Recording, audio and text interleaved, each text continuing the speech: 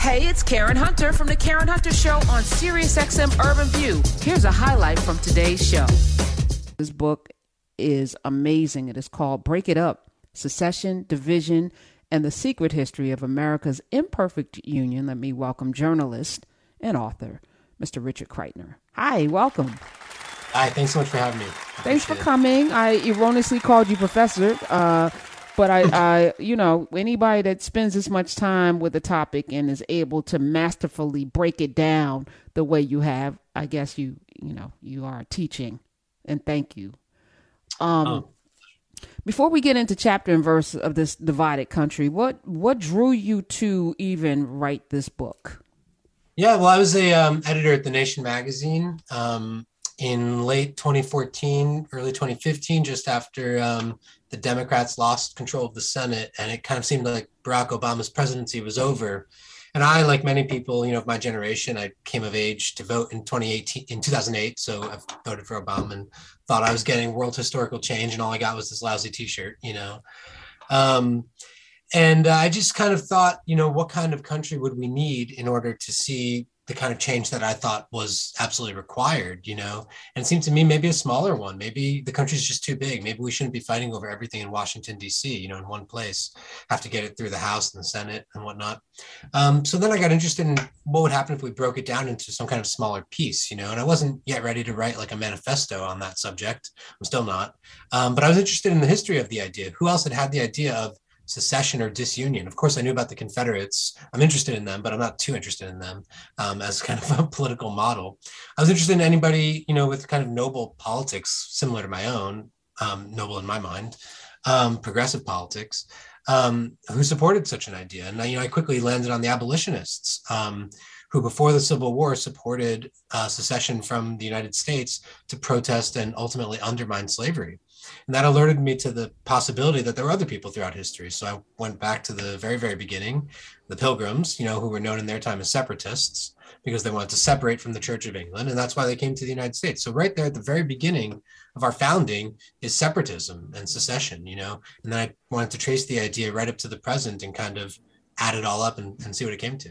So this notion of the United States of America has never been a true, when they say we hold these truths to be self-evident, there's never been a truth about e pluribus unum. It's always been divided, right? So why don't we teach this in school? Why do we teach the mythology of this one nation under God, indivisible with liberty and justice for all, when that has never been the case? At that time that they said that, they were holding people in bondage. They were indentured servants. There were native indigenous people who were being murdered and sent across to live someplace else.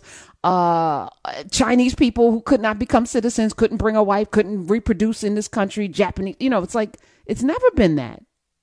Why don't? Well, not only have we never been equal, but we've never even been united. There's an amazing backstory that, as you say, we're never really taught in schools or in like our public media at all about the name, the United States of America. It's kind of a weird name. It's not like Russia or France. It's not like an actual name. It's kind of a claim that we are something that even the guy who came up with the name knew that we were not. His name was John Dickinson. And he's people from, who have seen the 1776 musical, which is kind of being brought back on Broadway right now, will know his name. He is the one who coined the term United States of America. He also coined the slogan, "United we stand, divided we fall." And he's the one guy at the Continental Congress in Philadelphia in July of 1776 who voted against the Declaration of Independence. And his reasoning was that the country was not united enough to stand together, and eventually we would divide and fall and break off into a whole civil war. And he thought that we shouldn't declare independence so long as we hadn't come to some kind of lasting compromise or agreement about what would define us as a nation. And so it's very ironic that he's the one who gave us the name, the United States of America. And it's, as you say, it's never really been true. People talk about make America great again. Well, when was it ever great? Well, when was it ever really united? There's really no time where we've been together as a country and nobody has been excluded from the polity. Let's go back to John Dickinson. What inspired him to come up with United we stand, divided we fall, and United States of America? What was the story behind that claim? Well, he was kind of one of the older generation of revolutionaries who had kind of been in the fight with Britain since 1765 and the Stamp Act crisis. But he was also a conservative. He was trying to protect his own property. He was a slave owner in So Delaware. pause. I just a point of reference on this show. We call people enslaved. Something happened to them. Slaves makes it a very like it's not, they were people, they were human beings that got thrown into a system. So I'm just, language is important, Well, what do you call somebody like Dickinson who claims ownership? We call him an enslaver. he's an enslaver. Yes. Okay. So he was an enslaver, yeah. And he was like a reactionary conservative as well as a revolutionary, strangely enough. And he was interested in keeping the revolution from going too far. So he wanted the country to be united, but he kind of knew that it wasn't. And the way in which he came up with the name was that he was in charge of drawing up America's first constitution, the Articles of Confederation. And he was given that job precisely because his colleagues in the Continental Congress knew that he had his doubts about the viability of such a union. And it was kind of, I don't know if they were just punking him or what and giving him that job.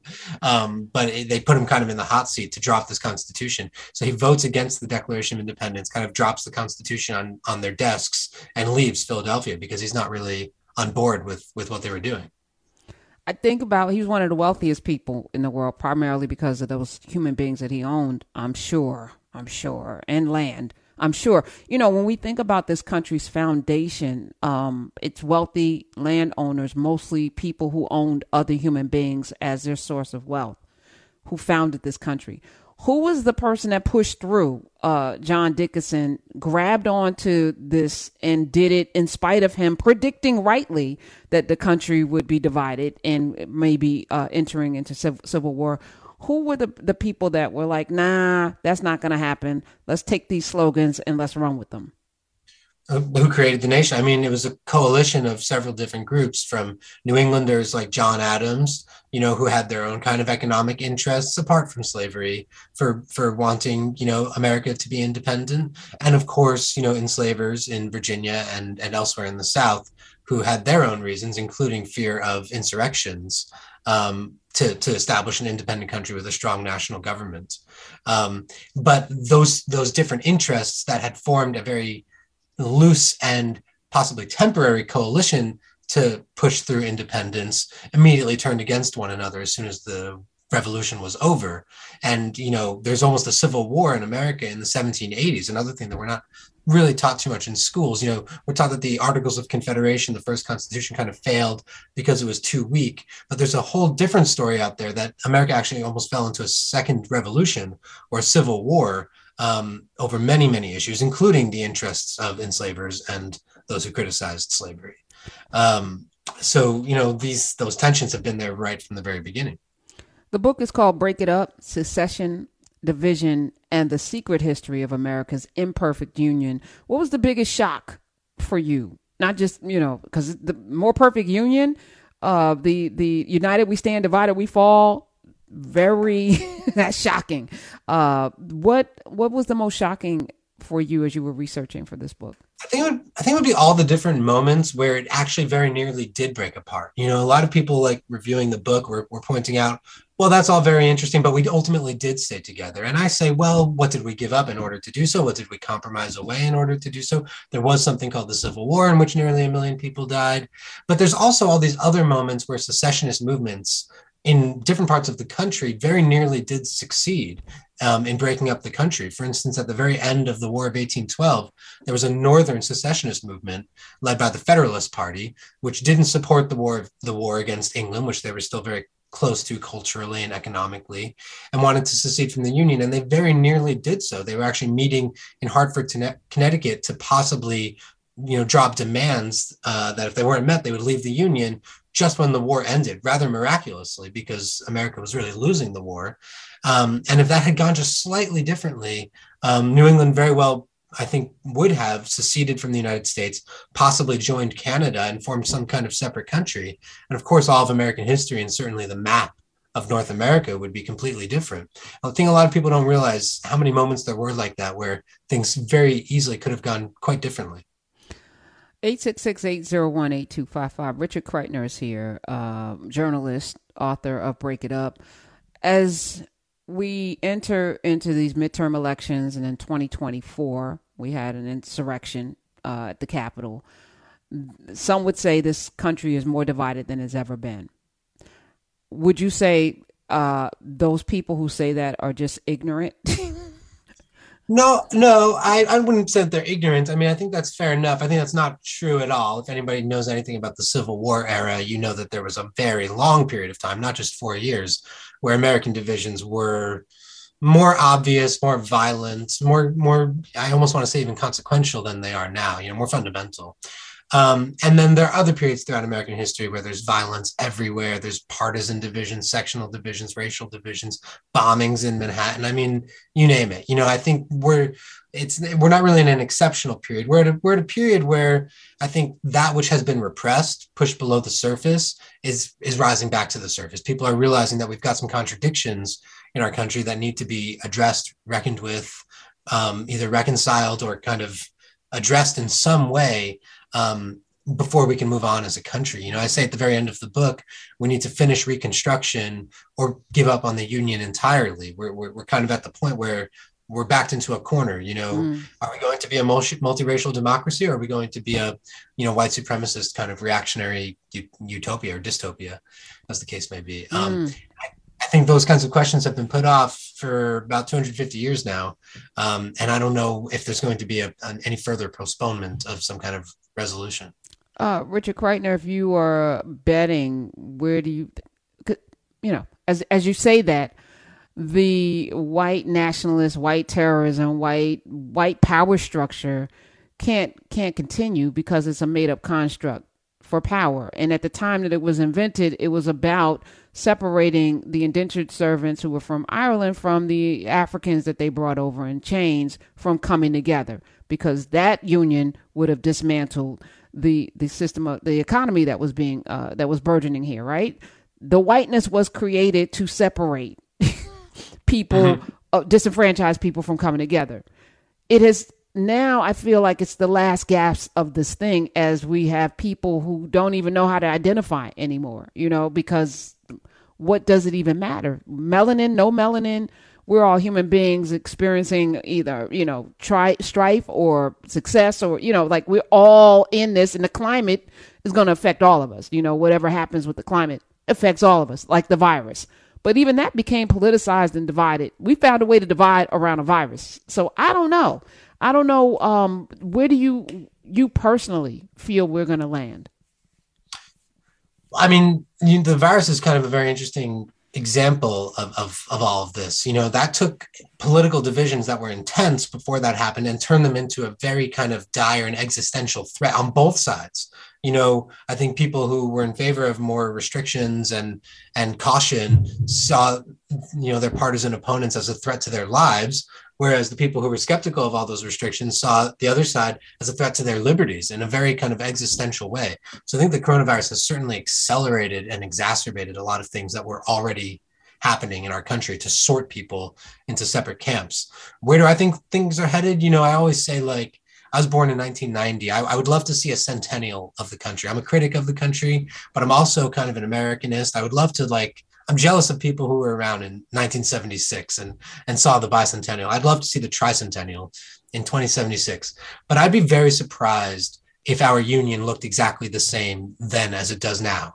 Without DC or Puerto Rico being admitted to the union, without one state or another leaving the union, perhaps the whole thing is going to kind of devolve into separate regions, which I think is possibly a good idea, actually. On that same CBS Sunday Morning, Oregon, was it Oregon? They did a piece on Oregon and how there's a part of Oregon that wants to move into Idaho because of the politics. And it was I think North and South Dakota should be one place. They shouldn't have two states with two senators each.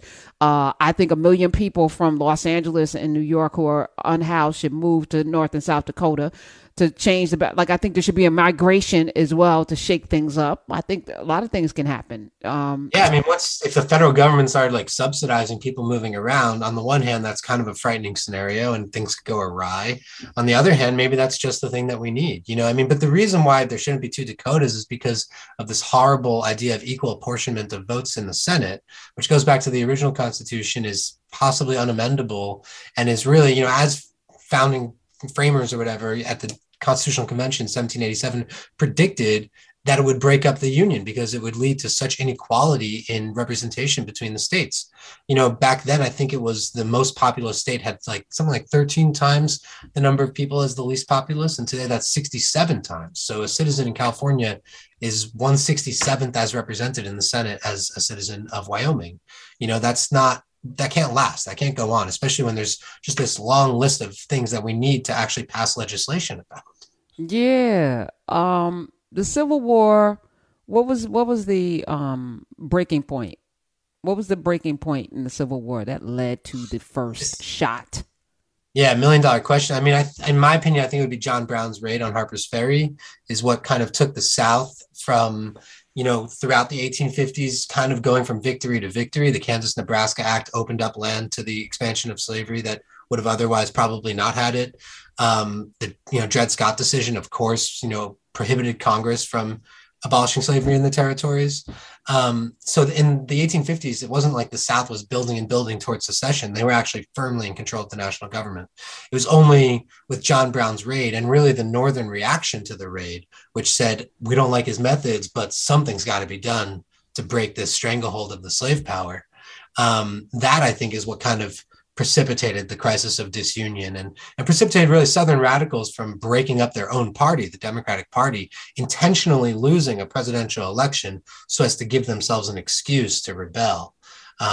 Pretty insane when you read about it, in the history books. But also, not so different, I think, from the kind of insurrectionists that we see today who are like really ready for battle. And what does that look like? I think people always, it's interesting. There's a saying, "Nuck if you buck," or F around and find out. I think it is a lot of people that think they want something and then they F around and they find out it is exactly not what they expected. And I feel like this whole thing, it feels good to put on some khaki pants with a tiki torch with your other very tiny penis brothers and get out there and, talk about people replacing you. That feels good. It feels like, camaraderie. But if you really had to live in a nation where you were the only people in charge, I think you would find out really quickly that you're not ready for work, the work that is required of that position. It's good. Everybody wants to be a victim, of something, and somebody's taking something. But when you actually have to get up and work every day to achieve the goals that you say you want, it's a whole different ball game. You like the scapegoats. So I don't know. I don't know if they really want that work, as we say. And I'm curious. I'm wavering right now. Richard Kreitner's here, and I don't know if anyone else is.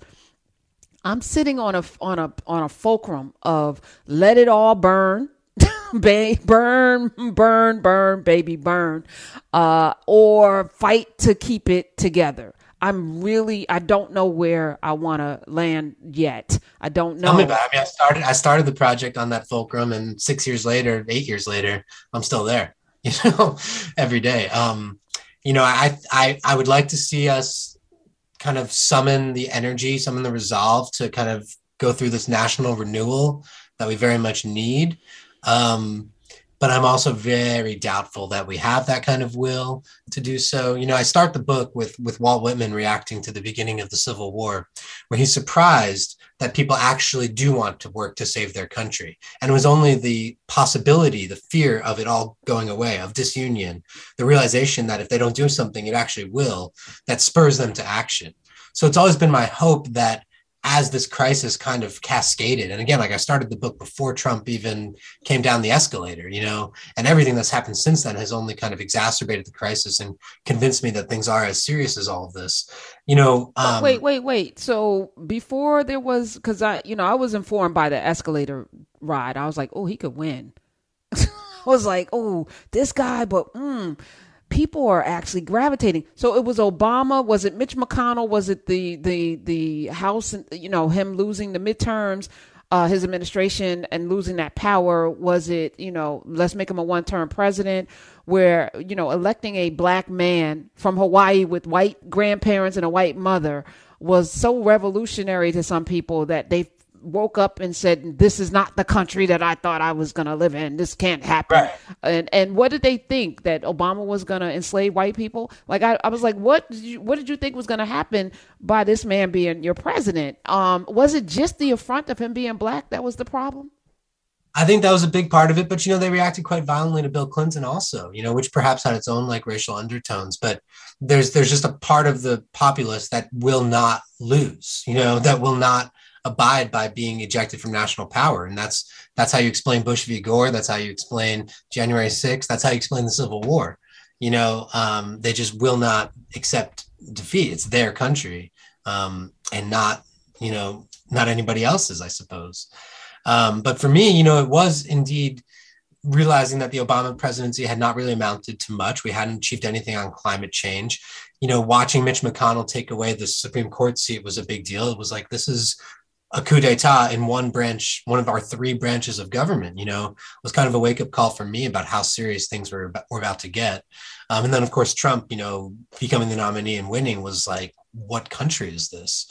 And then afterwards, the next day after the election day of 2016, the, California secession started getting talked about. And we realize now that was partly Russian bots, kind of pushing that forward.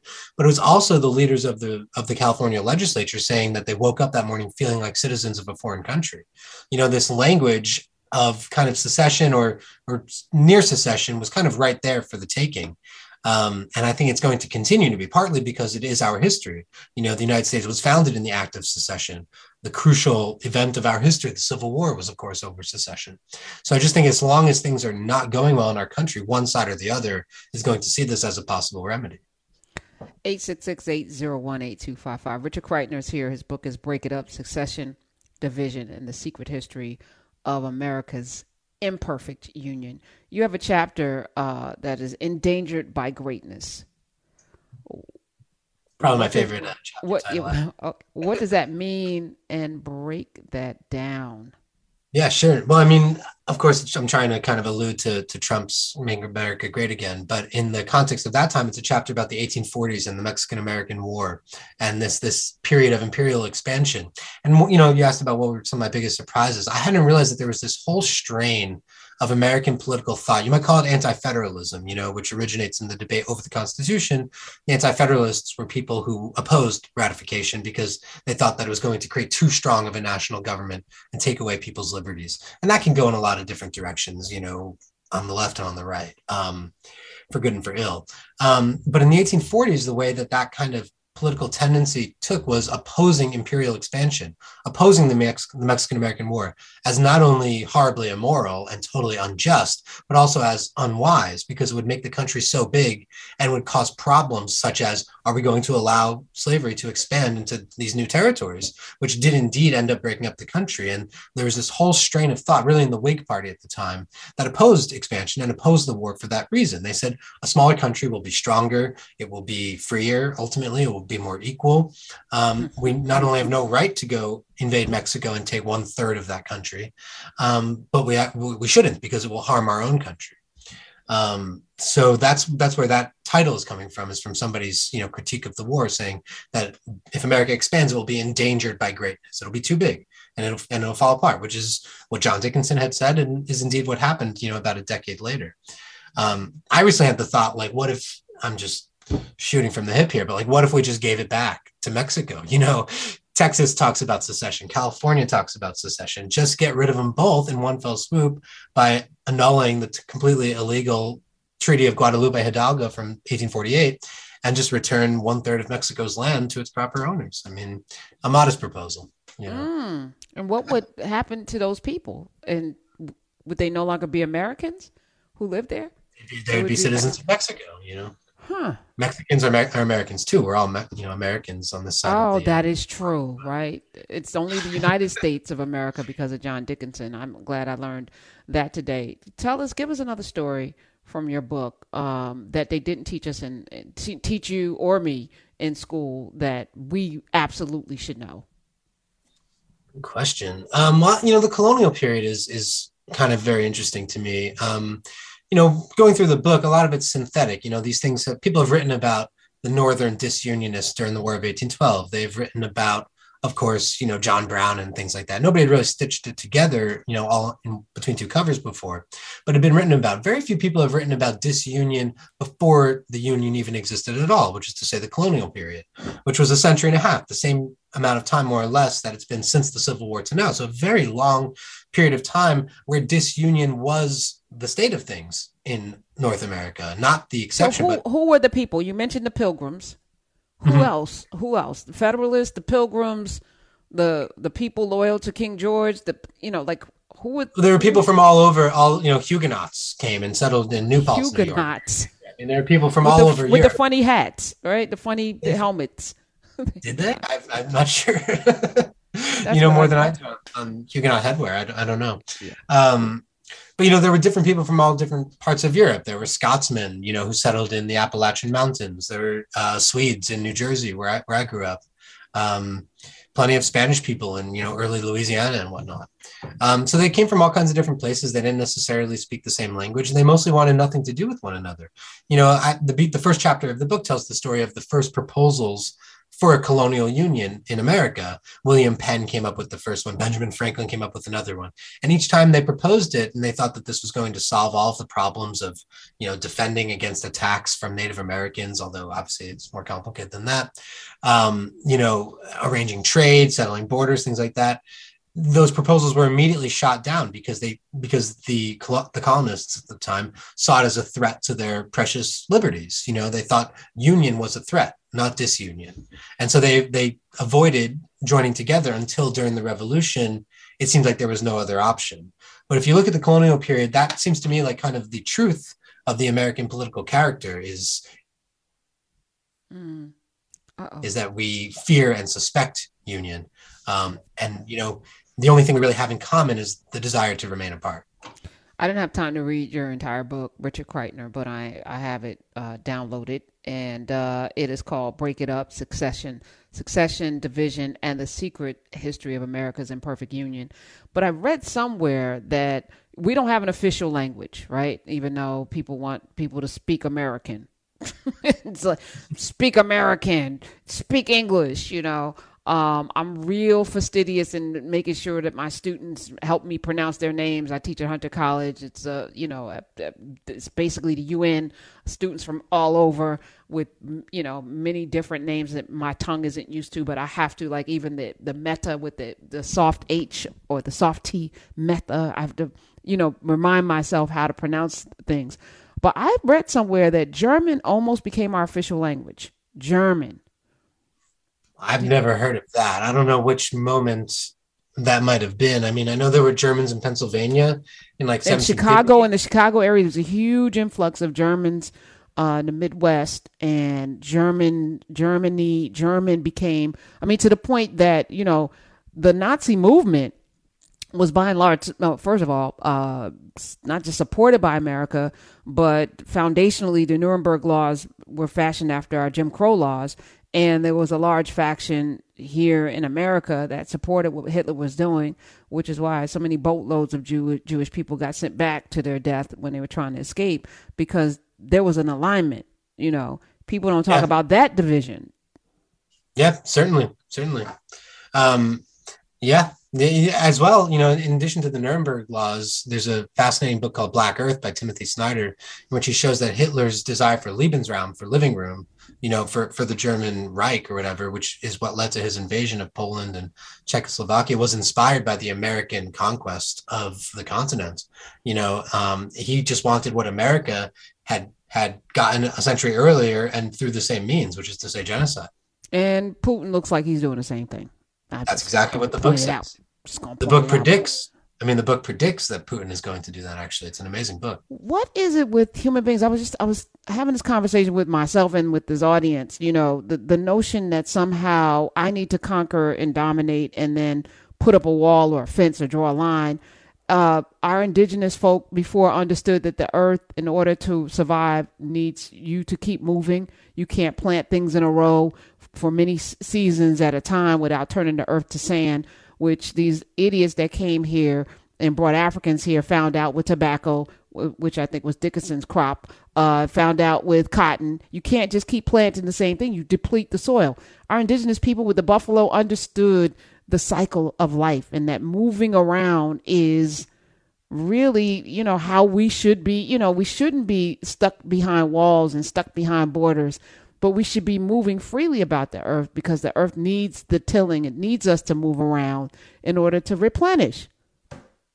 Thoughts on Yeah, that quickly? I mean, that reminds me, another favorite story from the book and from my research is the way in which Benjamin Franklin's proposal for union, that I mentioned before, was inspired by the Iroquois, you know, the indigenous confederacy in upstate New York, which had actually formed a union of 5 different nations, that was based on consensus rather than force. And, you know, was a great inspiration, not only for Franklin, but for other colonial, you know, intellectuals, basically, who were looking around for models of political organization.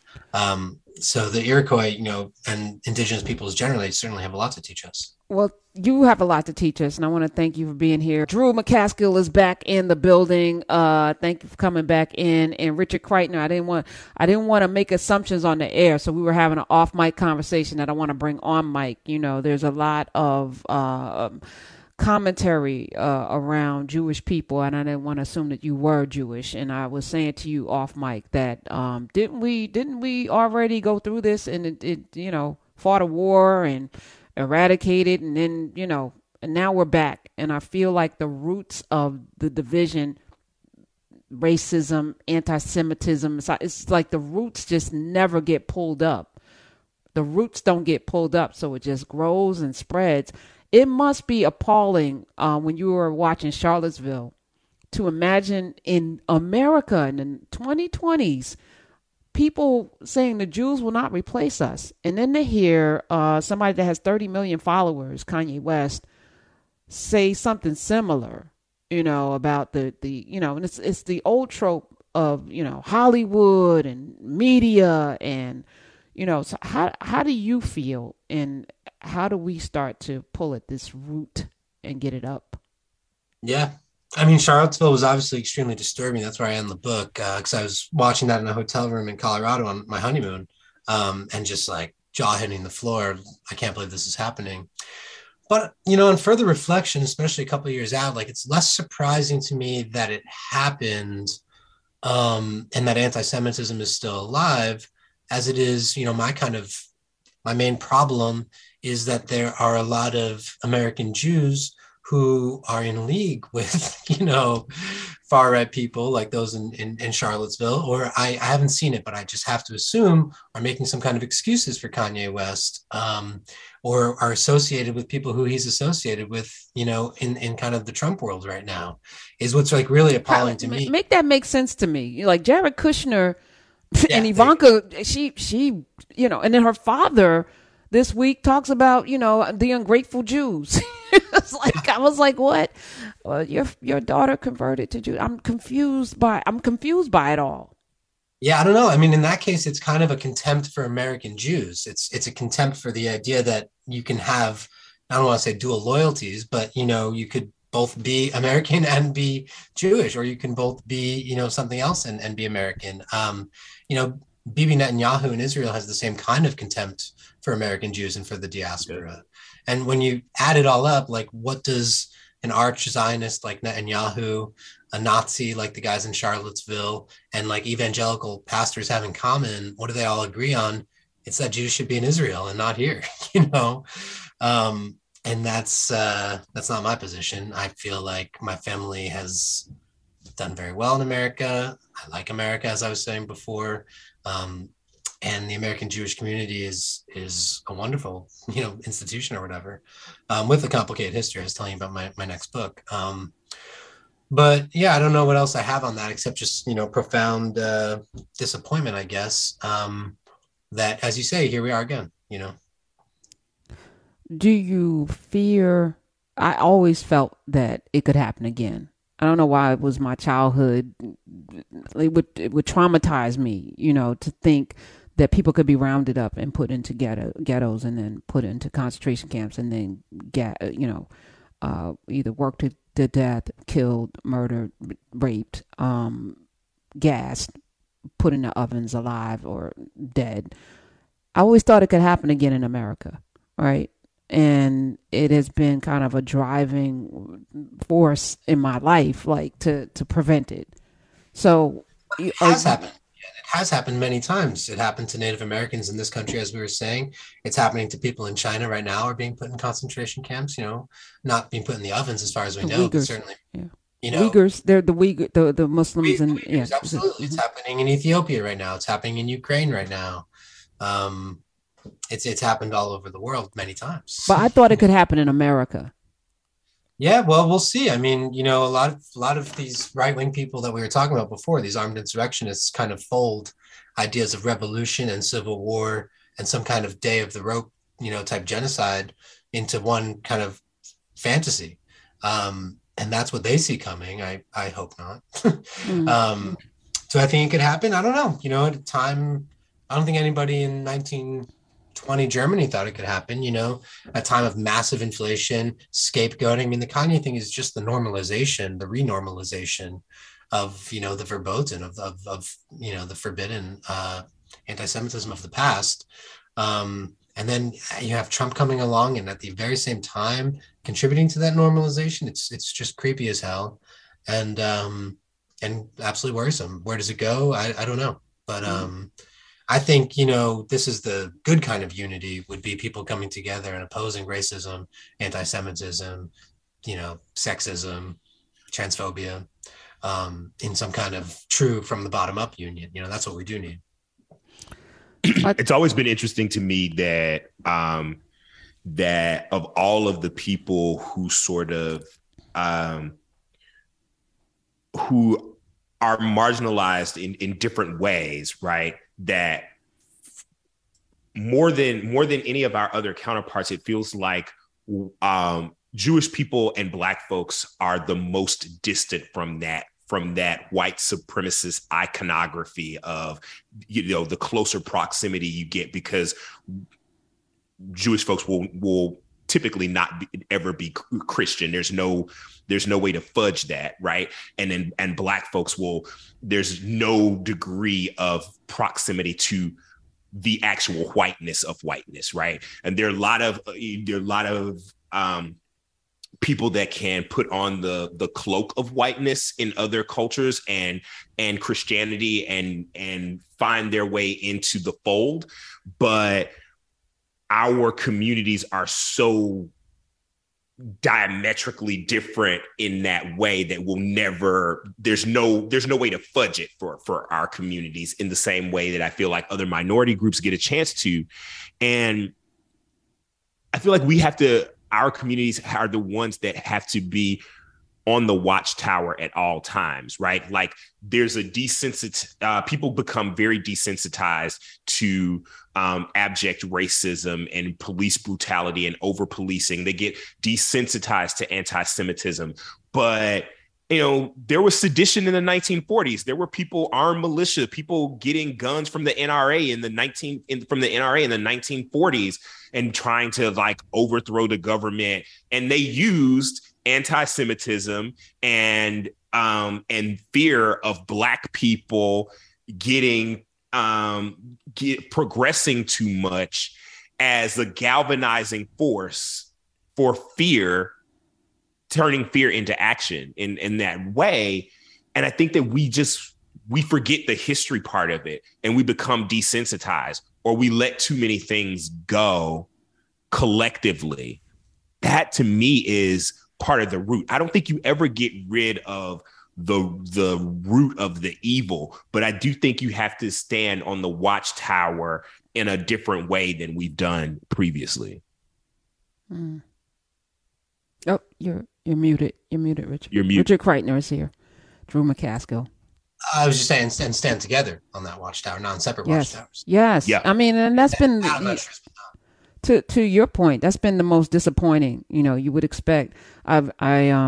Too many people in this country who identify as being Jewish also identify as being white, and I said that's always a danger, because at some point you won't be, and then what? Right. Well, that's kind of the story that I'm looking at in this new book. Is a lot of American Jews, especially in the 19th century and especially in the South, had the privilege of landing on American shores, and unlike in Europe, being immediately treated as white, as part of the ruling class in the country. And they still had to work their way up economically, but just landed immediately with a huge advantage, which I think is something that needs to be kind of, as a community, addressed, reckoned with, and possibly, repaired. Well, I look forward to you coming back and talking about that, Richard. Richard Kreitner, thank you again, and I appreciate you, the work that you're doing. Lowly editor at The Nation, also journalist, author of Break It Up, Succession, Division, and the Secret History of America's Imperfect Union. You'll be back. We got to keep talking. Thank you. Hey, this is Karen Hunter. You can listen to The Karen Hunter Show live every Monday through Friday at 3 p.m. East on SiriusXM Urban View Channel 126, or anytime on the SiriusXM app.